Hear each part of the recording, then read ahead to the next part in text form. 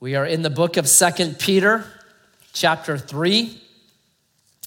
This is the last words of the Apostle Peter. And I personally really like Peter because he's got a lot of passion. You read the Gospels and he's like the first trying to step out of the boat. He's the first saying he's gonna kill a bunch of people for Jesus' sake. You know, he's got a lot of passion. But with a lot of passion, he makes a lot of mistakes. He blows it quite often, which I like because that's kind of me too. And I appreciate that the Apostle Peter does not have an S underneath his robe, that he's very relatable, he's very understandable, he's like you and me. So these are the final words of the Apostle Peter. This is the last chapter. And what he's gonna say in this chapter is really be. There's a bunch of kind of be's. Here's what you want to be. Be mindful, be patient, be vested, be diligent. Because if you are, you're gonna grow in grace and you're gonna be a courageous overcomer. You're gonna be bold. You're gonna live a good life. So it's just a brilliant chapter.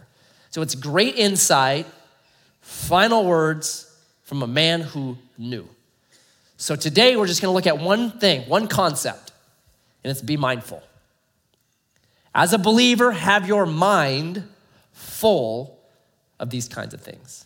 So check this out, verse 1 begins with being mindful of Scripture. This is now the second letter that I'm writing to you, beloved. In both of them, I am stirring up your sincere mind by way of reminder that you should remember the predictions of the holy prophets and the commandment of the Lord and Savior through your apostles. Number one, remind. I want to remind you of something. Why do we need reminders? Yes. Anybody put on their phone a reminder for their wife's birthday? Right? You know it. Or your anniversary. Why do you put those reminders on your phone? Even though those are really super important dates, we still put them as reminders on our phones. Why? Because it is dangerous to forget. It's not a bridge I'm crossing, right? And you know it's possible that day will come and you'll forget. So you're like, oh, I do not want to forget. Because forgetting is really bad. Science says this about your mind, that it has the capacity to actually remember everything, right? Like everybody has a photographic memory. The problem is most of us are out of film. The SD card is full. So we have to have reminders. So Peter here is saying, listen, read the prophets, read Jesus, read the apostles. He essentially is read the Old Testament and read the New Testament and read it over and over and over again because you need the reminder. Well, what do we need to be reminded of? I'll give you two things that the Bible does for me. Number one, it reminds me of the way of the world. This is the most honest book I've ever read. It doesn't candy coat things. It tells it like it is. Read the book of Judges, right? It does not candy coat things. It is the most honest book you're going to read. A lot of times we want to flatten out the hard parts of a scripture and kind of make it easy, make it into a nursery rhyme, but that's not the Bible. The Bible is thick and dense and it's incredibly honest, and I love that. It tells us the way things really are, that it has been evil and bad all the way back to Adam. Adam has two boys. What do? One boy murders the other boy, okay? That's as bad as it could get in a family, okay? That's chapter 4. That's the very beginning. Page 4, one brother murders the other brother, okay? So Paul says this. It's Ephesians 5, verse 16. He says, look out, there are evil days. And he wrote that 2,000 years ago. So what is Paul saying by, hey, the days are evil? Is it that 2,000 years ago in AD 60, it was the worst time in history? Because you and I can look kind of at our culture and look at America and look at the way things are, and we can begin to believe that somehow we've cornered the market on wickedness today. That we are as bad as it gets, right? You start talking to people and they're like, man, Jesus has to come back soon because it is so bad here. Like, have you read history? Have you read about Genghis Khan? Read about Genghis Khan. That was bad. Read about World War I, where they dug these ditches and they had certain kinds of gases that would go down into the ditches. Read about that. Read about World War II and the Holocaust, right? Read about the Punic Wars in Rome with Rome and Carthage. You cannot believe it. Read about the Black Plague in the 1400s. Wow, right? So the Bible, what it does for me is it reminds me, it's always been bad. So then what are evil days? Here's what evil days are. Paul knew his Bible. And there's the final words of Solomon in Ecclesiastes chapter 12. It's his sign off. And Solomon begins by saying this. He's an old man at the time. He says this to young people. He says, listen, young people, chase your king hard. Chase your creator hard now, because there's coming a day when you will wake up and you'll be like, ouch, I woke up. Has that happened to you yet? Ouch, I woke up. And then he just goes down this list of body parts that start to fail you as you get older. You can't see, right? You can't hear. You can't sleep, which is interesting to me. Because you would think if you can't hear, you'd be able to sleep really good, right? I mean, it just amazes me. I was in my 20s, lived in a house, 4-bedroom house with 24 other guys. There were 6 men in my room. 6 men all night long doing what men do all night long. In that room, I didn't have a mattress. I slept in a sleeping bag and I slept like a log. Nothing could wake me up. Now, 48, I get woke up by anything. I'm like, what is that? It's a dog barking in Merlin. I live in Murphy. I'm like, what in the world is wrong with me, right? I can't even hear, but man, I can hear that at night, right? So he just goes down. He's like, your voice stops working. You ever watched an old rock star on PBS do like a concert? Right? I saw one with Neil Young. And Neil Young, man, he just can't hit the notes he used to hit. So what they do is they have a bunch of backup singers, right? Because they can't hit him anymore. But it works out fine because the audience is really old and they can't hear anymore. So they're like, man, Neil Young still got it. He's killing it, man. No, you can't hear. He actually can't even sing anymore. Right? Here's what Solomon says. That's evil days. Evil days is this thing that happens to us, this rhythm of life. One day flows into 2 days, flows into a week, flows into a month, flows into a week, flows into a decade, and you're like, what happened? What happened? I'm old. What happened to my life? What happened to time? Where did it go? That's the evilness of days. That's why if you read in Ephesians 5, verse 16, where Paul's like, it's evil days, he says this, so wake up. Don't let the evilness of days, this lulling to sleep, this day after day, this monotony, don't let it lull you into sleep. Wake up. Wake up. That's what God's word does to me. I'll be reading God's word and I'll be lulled into this sleep. And it's like God's word crashes in on me and says, Matt, what are you doing right now with your life? What are you doing? What are you doing? Because you're going to get old and you won't be able to do what you used to do. So what are you doing now, Matt? It crashes in on me. What happened to 2020? Can you believe 2020's gone? I mean, we're all happy about that, but wow, what happened in 2020? Oh my goodness, it's gone.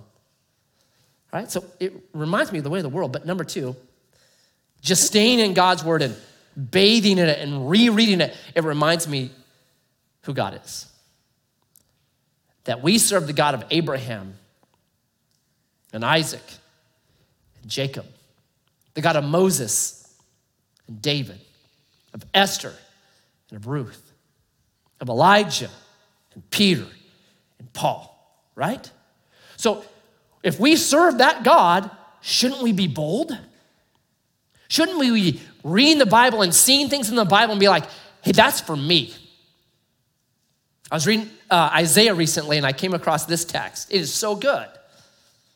It says this, and it's Isaiah 60. Arise, shine, for your light has come. Like right now. This isn't like, well, I'm waiting for something to happen to me. No, arise, shine, your light has come. And the glory is a great word. It's kavod. It's the substance, it's the matter, it's the weightiness of Yahweh has risen upon you. For behold, darkness shall cover the earth. Yeah, it's gonna get dark. And thick darkness to people. But Yahweh will rise upon you, and his glory, his kavod will be seen upon you. And nations shall come to your light, and kings to the brightness of your rising. How brilliant is that? How brilliant is that? We're the light of the world. I don't have to wait for something. That's already happened. Arise, take hold of this. Be bold before life lulls you into this kind of sleep, right? Or just kind of lulls you into sleep. It's maybe like this. My 7th grade chemistry teacher at North Middle School was Mrs. Paxson. And Mrs. Paxson had an aquarium. And that aquarium, inside of it was an Oscar. And Oscars, I don't know if they're still popular fish or whatever, but they seemed popular when I was young. They're like this vicious tropical fish that would eat anything that moved, right? Just crazy. Well, Oscars can be trained. And so what happened to this Oscar is a pane of glass had been put into his aquarium and separated it into 2 sections. He was on one side. Everything he loved to eat was put on the other side. And so he would just smash his head against that glass pane time and time again, trying to eat his tasty meal. But he failed over and over, day after day. And it lulled him into, I give up.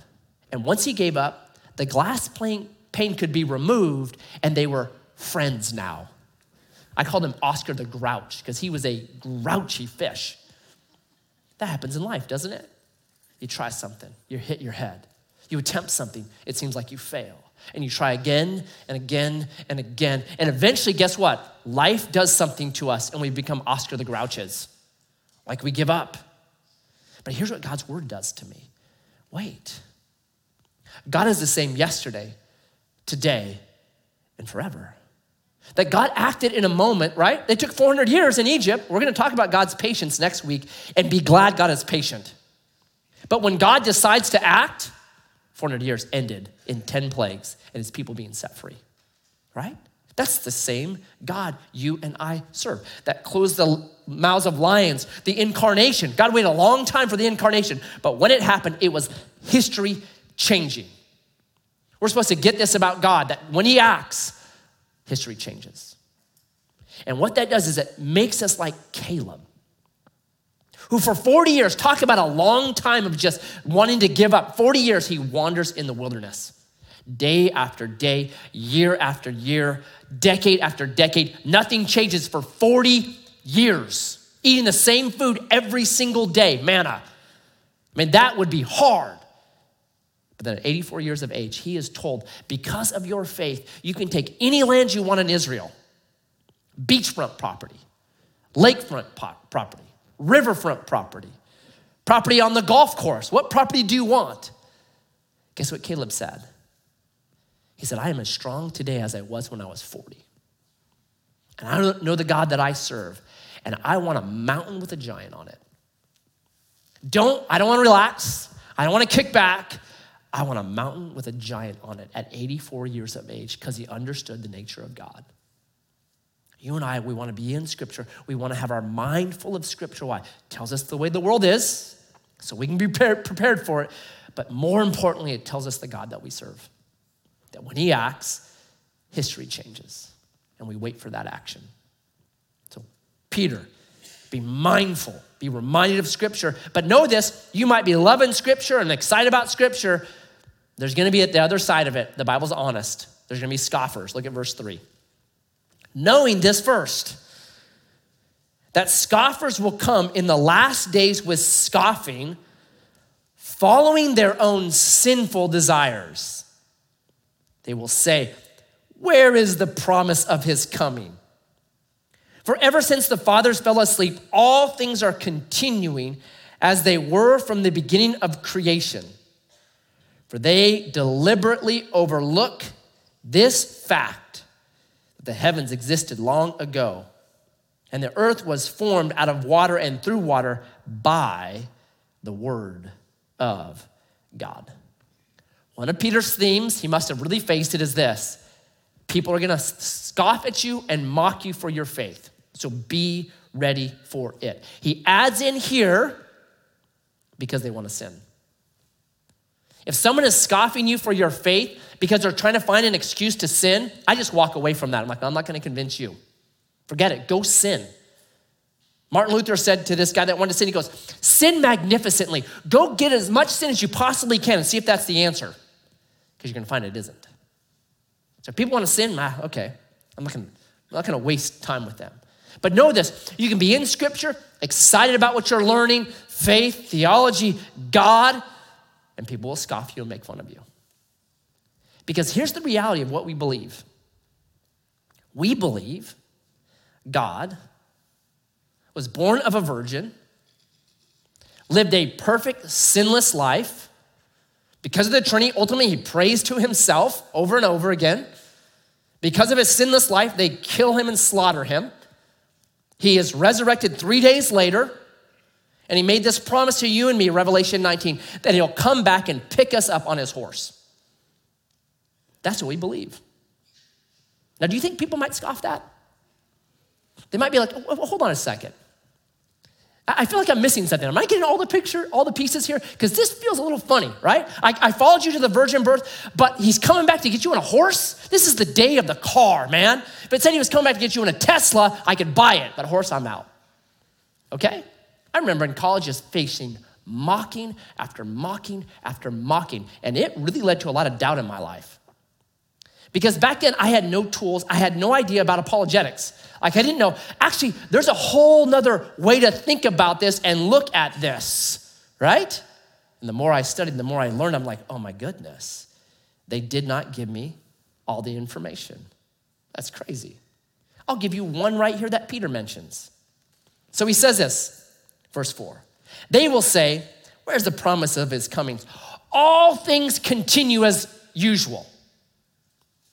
This is known as, in the scientific world, uniformitarianism. What's uniformitarianism? All things just continue as they are. That when you look out and you see the stars and the planets and everything out there, what uniformitarianism said was this: it's just always been. The universe has no beginning and the universe has no end. It's just always been. This was the dominant scientific theory to 1970, which means this: I'm 48 years old. When I was born, the dominant theory was, yep, life has always just been this way. Uniformitarianism. It was so powerful that when Einstein came up with his theory of relativity in the early 1900s, it predicted a beginning to the universe. But everybody knew there was no beginning to the universe. It's always just been here.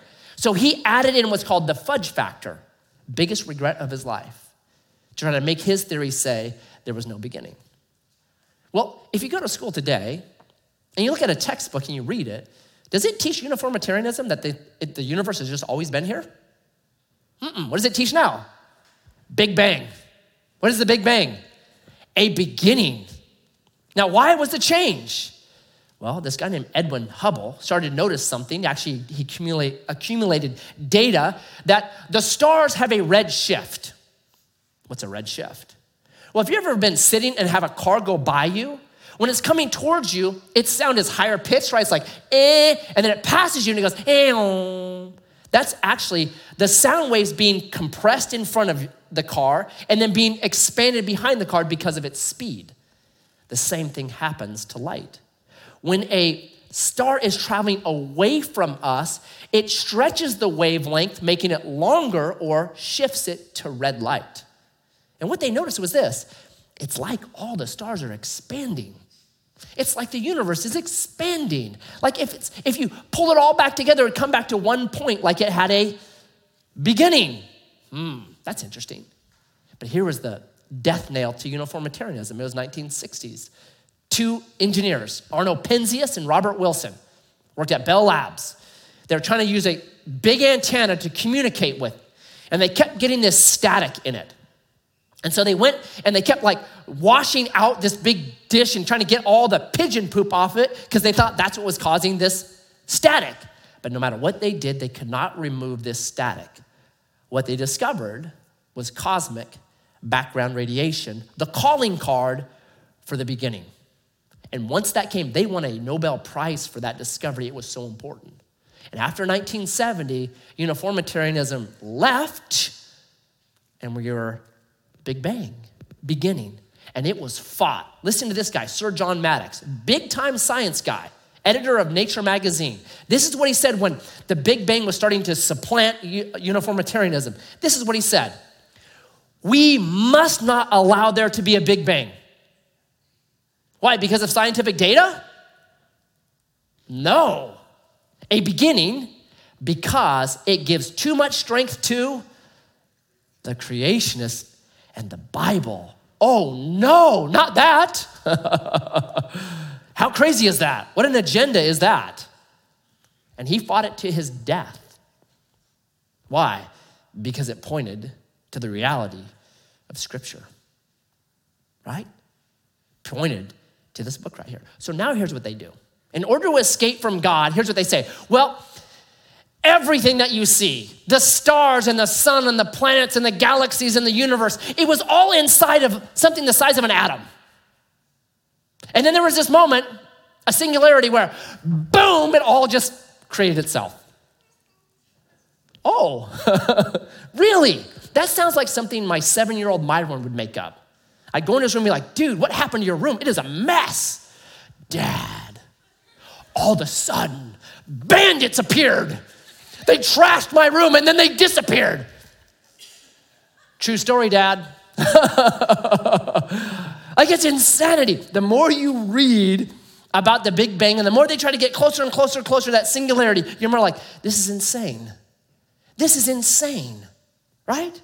Nothing always creates nothing. Just look at your wallet. You don't magically have like 20 more bucks in there. Like, awesome. It's insanity to me. People that are honest know this. So listen to Charles Townes, who won a Nobel Prize in physics. This is what he says. And he's not a Christian guy. He's just saying, I'm following the evidence. He says this, in my view, the question of origin of the universe, seems to be left unanswered if we explore it from a scientific point of view. Thus, following the science, I believe there is a need for some religious or metaphysical explanation. I believe in the concept of God and in his existence. Because if you're honest, that's what you have to say. In the beginning, there had to either be matter or a mind, one of the two. You had to have one of those. Anyone that's honest would say that. Because if I have nothing today, I'm gonna have nothing tomorrow, and you can follow that out for as long as you want. But here's what they scoff at, verse 5. They scoff at the word. They scoff at God's word. Christianity, listen to me. Christianity is built on God's word. That we serve a God who, when he says something, his word actually creates what he says. That's how this book begins. Genesis 1, what does God do? He says, let there be light. And guess what there was? Light. Here's what's amazing to me. That was written 3,500 years ago. That was written when other origin stories were, it was the blood droppings of a god or the flesh of some kind of creature, right? That was how everything got created. The Bible said, no, the very first thing that ever was created was light. Guess what every single scientist says today? That the very first thing the universe created was light. Amazing to me. Just how reliable, how incredible is this book that you and I hold. It means this. If you want a church created, guess what you do? You preach the word. I've yet to see a lasting church that did not consistently preach God's word, because it creates. If I want my life to be transformed, to be created into something new, guess what I do to myself? I preach God's word. If I want to see a person become saved, I preach the word. I try to, when I do evangelism, get through all their questions as quick as possible and get to Jesus, because that's all that matters. Okay, let's answer your objections quick as I can. Now let's talk about Jesus. Who do you think Jesus is? Preach the word, because that's what creates. And when you and I trust God's word, here's what we're doing. We're saying we trust him. We don't trust the government. We don't trust the economy. We don't trust politics. We don't trust other people. We don't even trust ourselves. We trust Jesus. You can trust your own inventions, that everything came from nothing if you want to. That takes a lot of faith. I'm gonna put my faith in Jesus. And that's why Peter says, stay in Scripture. They may scoff you, doesn't matter. God's word creates what he says it will create. And this is important because lastly on this section, Peter says this, there's coming an end. Look at verse 6.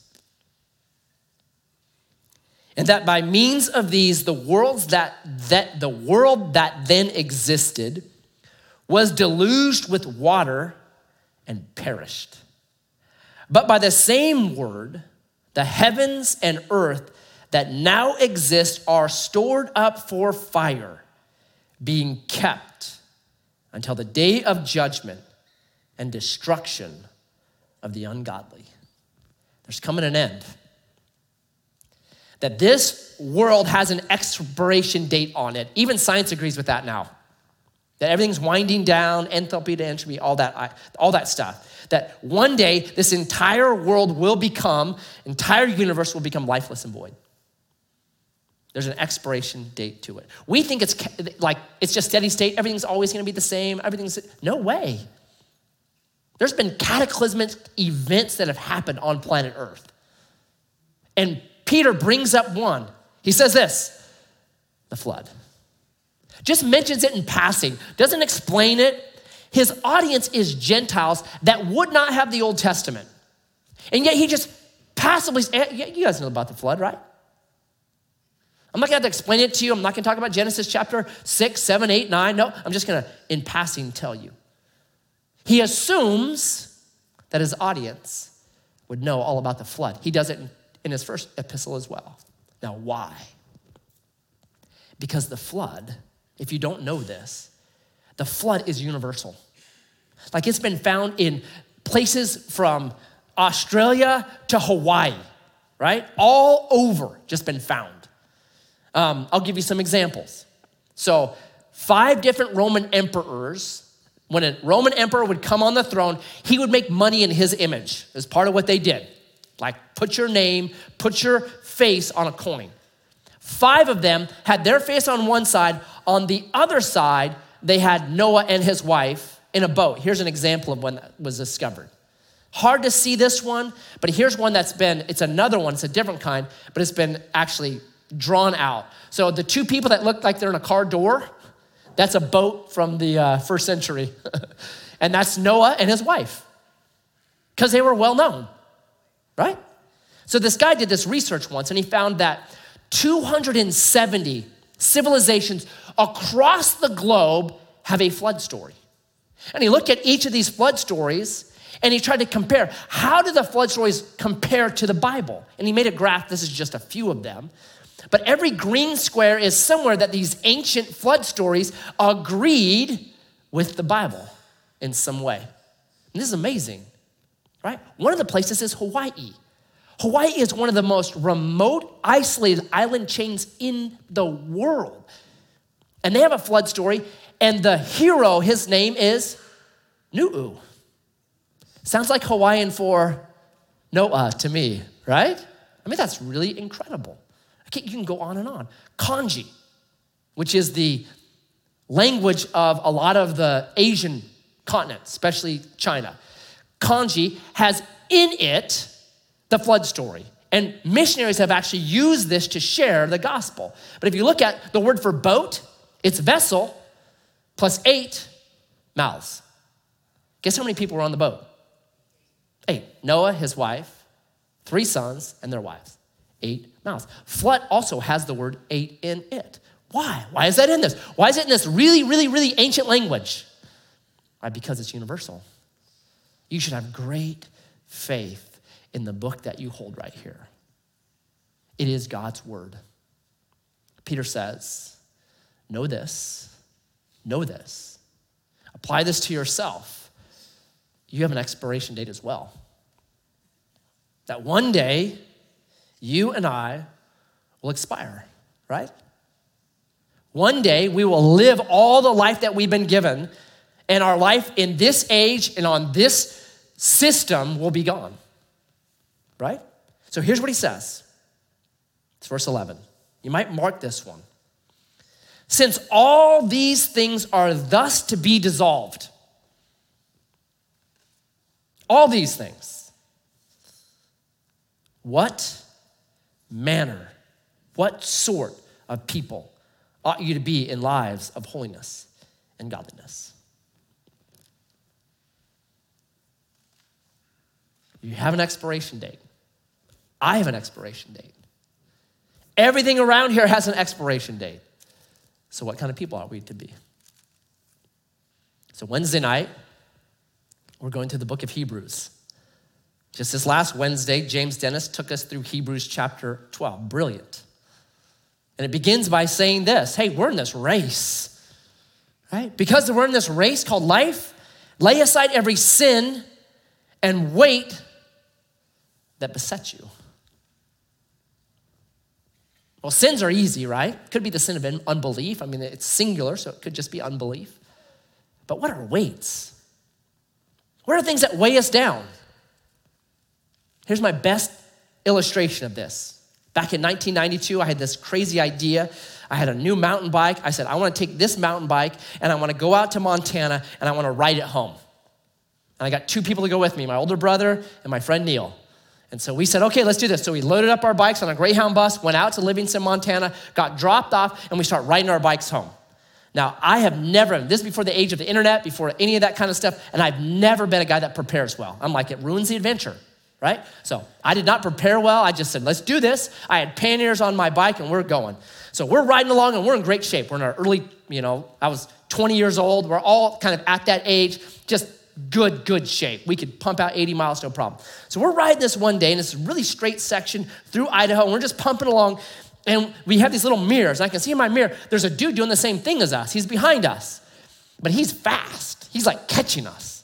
So we kept riding, and we're kind of speed up a little bit, but it didn't matter. He caught us, and he starts to pass us, and I'm like, man, who is this Lance Armstrong? So I look over to see who he is. He's this old dude. I mean, he's like 60 years old. He's ancient. And we're like, what in the world? When you're 20, you do not want to be owned by a 60-year-old, right? And he was owning us. I'm like, what in the world? Didn't matter how hard I pedaled, he was passing us. I'm like, hey, time out, buddy. Pull over. So we pull over. He's from Norway. And we start talking. We're like, bro, you are fast. He's like, yeah, you guys are slow. Yeah, what's wrong with us? And he looks at our packs. He's like, how much do those weigh? My bike, I scaled it before we left. It weighed 100 pounds. My bike was 25. I had 75 pounds of stuff. He's like, my packs weigh 30 pounds. We're like, what? He's like, what do you have in those packs? So we start pulling out stuff like cans of refried beans and cans of corn and fruit cocktail and a 12-inch cast iron skillet. And he's like, why do you have food in there? He's like, I don't transport any food. I just buy the food in the cities that I come to. We're like, brilliant. Oh, that is so brilliant. Like we packed like we were off in the Sahara or something where there was no food anywhere. Like we packed like 2 months worth of food in these things. We're morons. So the next city we came to, which was like in 15 minutes, we took all of our food and just threw it away. We're like, okay, we are not transporting food anymore. That's a weight. Now, there's no law that says when you're on a bike and you're doing a bike trip and you hit a city every couple hours, don't transport food. It's not illegal. It's not even immoral. It's just stupid, right? And it was gonna wear us out. And all of a sudden we got faster because our packs were 30 pounds instead of 75 pounds. That's weights. Not illegal, not immoral, but they'll wear you out. They will wear you out earlier than you should have been. And so Peter, author of Hebrews, evaluate your life. Based on what you know, that this here has an expiration date on it. This here has an expiration date on it. Evaluate your life. How are you living? Are there things that you are engaged in and take a lot of your time, take a lot of your effort that ultimately don't produce anything? It's a weight. Cut it off. Do something else, right? I mean, what a great verse, verse 11. As we go into 2021, what a great verse to say, God, Jesus, is there something? Am I living the right kind of way, right? And we take communion every single Sunday. And part of the reason why we take communion is it's really in Hebrews. Because after the author is saying, hey, make sure sin waits, he says this, looking unto Jesus, the author and finisher of our faith. We're not left alone in this battle to figure out what sin is or figure out what weight is. This isn't self-help. This is, Jesus, I love you. I want the most from life. I know the most from life comes from living it the way that you did. So I'm gonna keep my eyes on you. Reveal to me, cleanse me, change me, show me. And we have a Savior who is the author and finisher of our faith. He doesn't leave us. And so Jesus, today, as we partake in you, I pray that we would be a people that keep our eyes firmly fixed upon you. That we be willing to hear your voice, our good shepherd, saying, let go of that. Get involved in here. Do this. And that we be obedient. So I pray as we partake this morning that we would take great hope in you. That you're author and finisher of every person's faith in here. Let's eat together.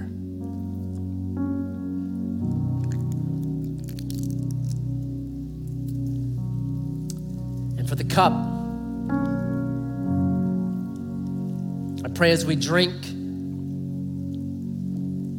I pray that we would drink deeply of the gospel of acceptance and forgiveness, the gospel of justification and transformation.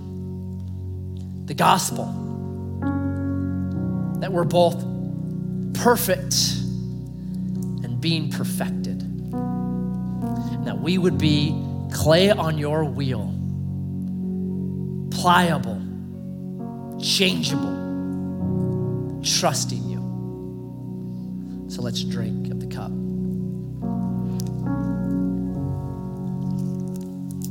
Amen.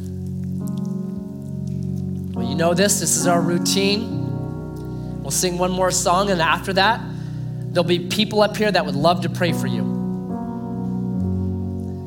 Maybe you need prayer about something that's weighing you down. Maybe you need prayer for a sin that's besetting you. Well, that's what we'd love to do here. Maybe you got worries or concerns right now. We're supposed to cast all of those things onto Jesus because he cares for us. So come get prayer if you need it. We do baptisms. Maybe today is the day that you say, I want to be baptized. I want to put on the Team Jesus jersey, identify as a marked person of faith, letting this congregation know, letting principalities and powers know, I belong to Jesus. Maybe today's the day to do that. That's a great way to get rid of weight. I get to do baptisms, and one of the things that you hear from people all the time is this: I just had a peace. I felt like a backpack was taken off of me. I felt set free. Maybe today's your day. We'd love to do that with you. If you're doing well, use this month, December. I always use December in my own life to evaluate, is there sin or weight in me right now? Because I want to run 2021 hard. I want to get all that Jesus has for me in this coming year. So evaluate. Based on this, that this is all going to disappear. What manner of people ought we to be in holiness and godliness? Would you stand for one final song?